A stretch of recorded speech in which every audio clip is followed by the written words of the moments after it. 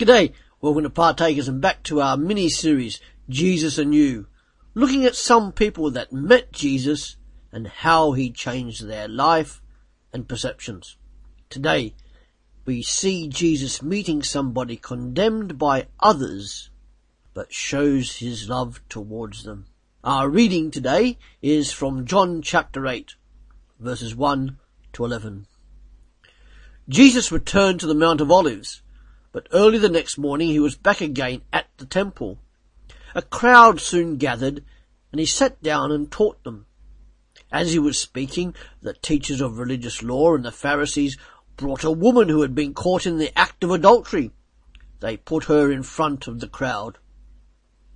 "Teacher," they said to Jesus, "this woman was caught in the act of adultery. The law of Moses says to stone her. What do you say?" They were trying to trap Jesus into saying something they could use against him. But Jesus stooped down and wrote in the dust with his finger.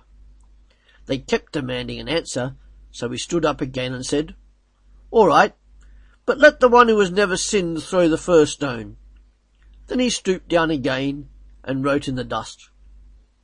When the accusers heard this, they slipped away one by one, beginning with the oldest, until only Jesus was left in the middle of the crowd with the woman.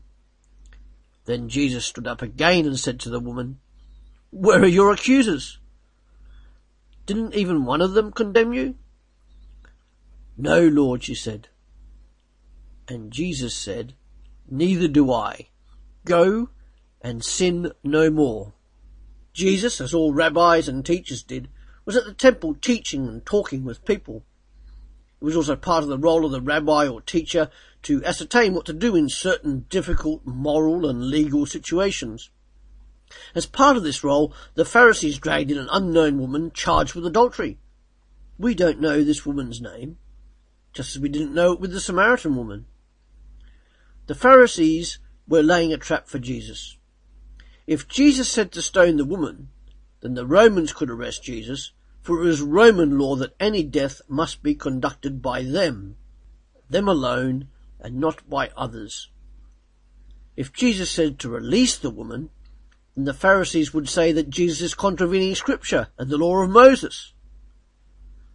So what does Jesus do? He writes in the dirt.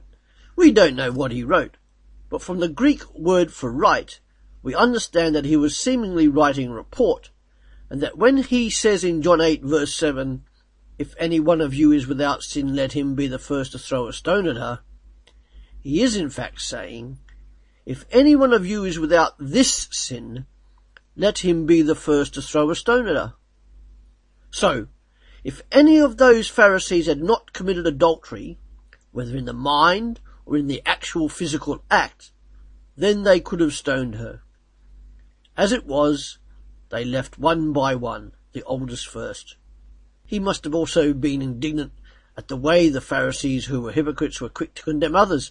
So maybe Jesus was reminding them of Jeremiah chapter 17 verse 13.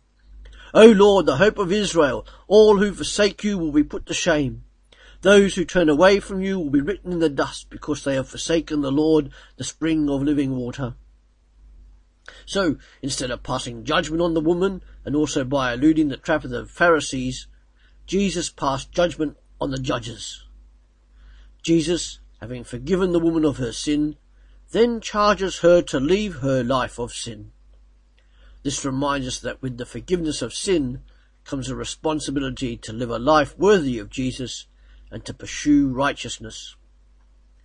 Jesus, to this woman, showed his compassion and forgiveness, just as he did on all the outcasts of that society.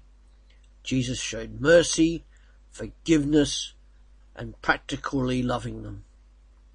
There is no room in Christianity for actions and attitudes that defy Jesus' ever-reaching and all-encompassing forgiveness and love. His gospel, the gospel we are to preach and live, as he always shows, is for all people everywhere, regardless of gender, race, age, culture, or social status. Again I ask, who do you say Jesus is? And further to that, what are you going to do with this Jesus and let him do to you. Until next time, thank you.